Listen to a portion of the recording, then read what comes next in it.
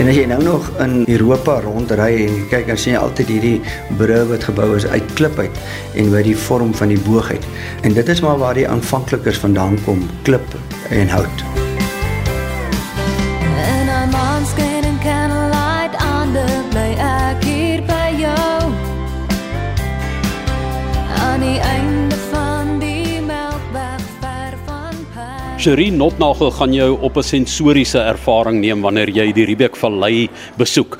Jy weet, as jy mense in die wêreld gaan, kry jy baie in die wynstreke hierdie tipe van proelokale waar hulle die omgewing reflekteer en waar jy geleentheid kry om 'n bietjie interaktief te werk. En julle het 'n ongelooflike konsep om mense aan verskillende kultivars bloot te stel hierso, maar ook vir hulle kans te gee om 'n bietjie dit self te versny en 'n versnitwyn te maak wat hulle kan huis toe neem. So vertel vir ons 'n bietjie, hoe werk hierdie opset? Wie is julle? Waar kom julle vandaan? Want ek het so 'n gevoel gekry amper toe ek laas in Sancerre was, het ek hierdie ervaring gekry daarvan mense wat dit baie persoonlik maak.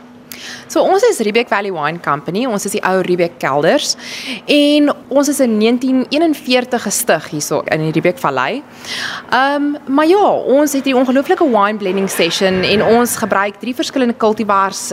Byvoorbeeld ons gebruik Shiraz, Mourvedre en Grenache om hierdie ongelooflike swartland wyn te blend. En soos wat wyn 'n kunsvorm is, so kan elke persoon hulle eie kunsie kom maak deur hulle eie wyn te blend.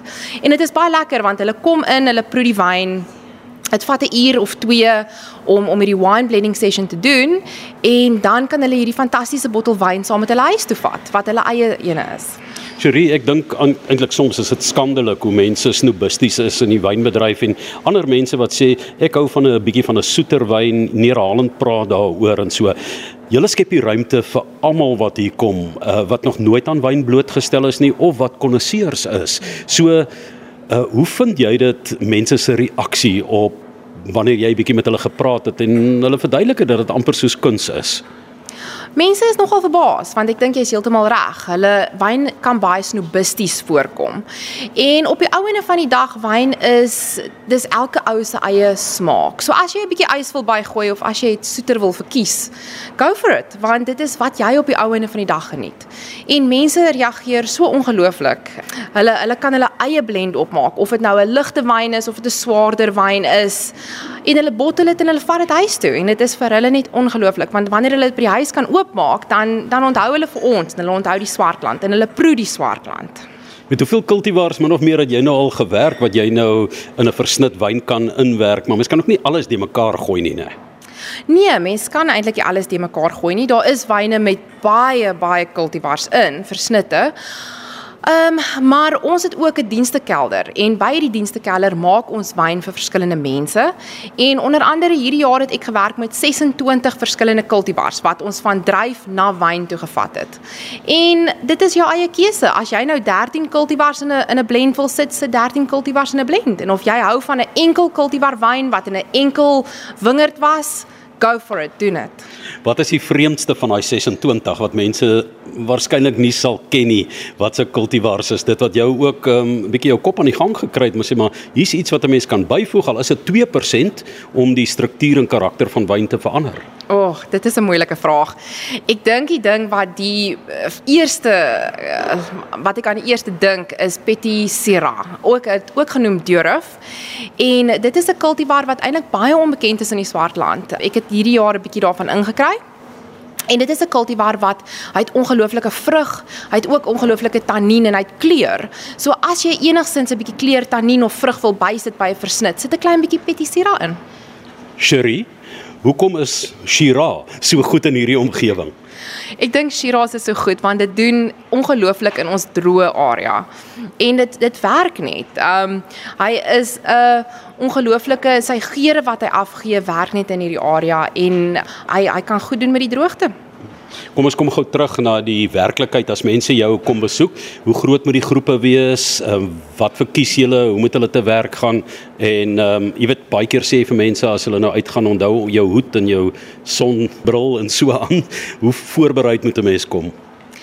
Wel, bring jouself, bring jou smaak, 'n goeie palet is altyd welkom. En julle is meer as welkom, julle kan vir Riebeeck Valley Wine Company, ons Wine Emporium kontak. Hulle sal vir julle sê wat daar ons wine blending gebeur. En ja, kom net hier aan in gemaklike klere, asseblief net nie wit nie. Ek het altyd mense wat opdaag in wit en 'n rooi wine blending wil doen. Dis nooit 'n goeie idee nie.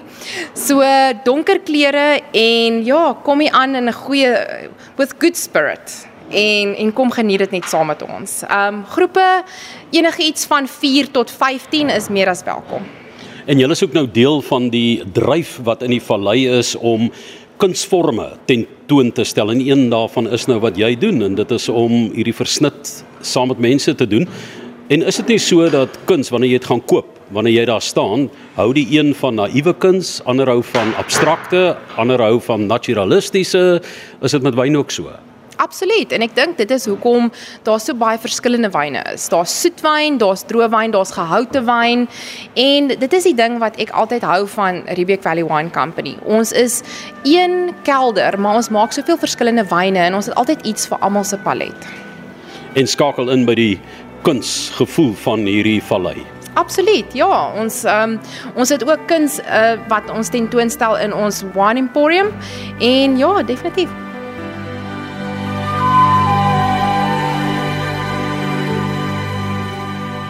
Is it a kind of dream floating out on the tide, following the river of death downstream? Oh, is it a dream? There's a father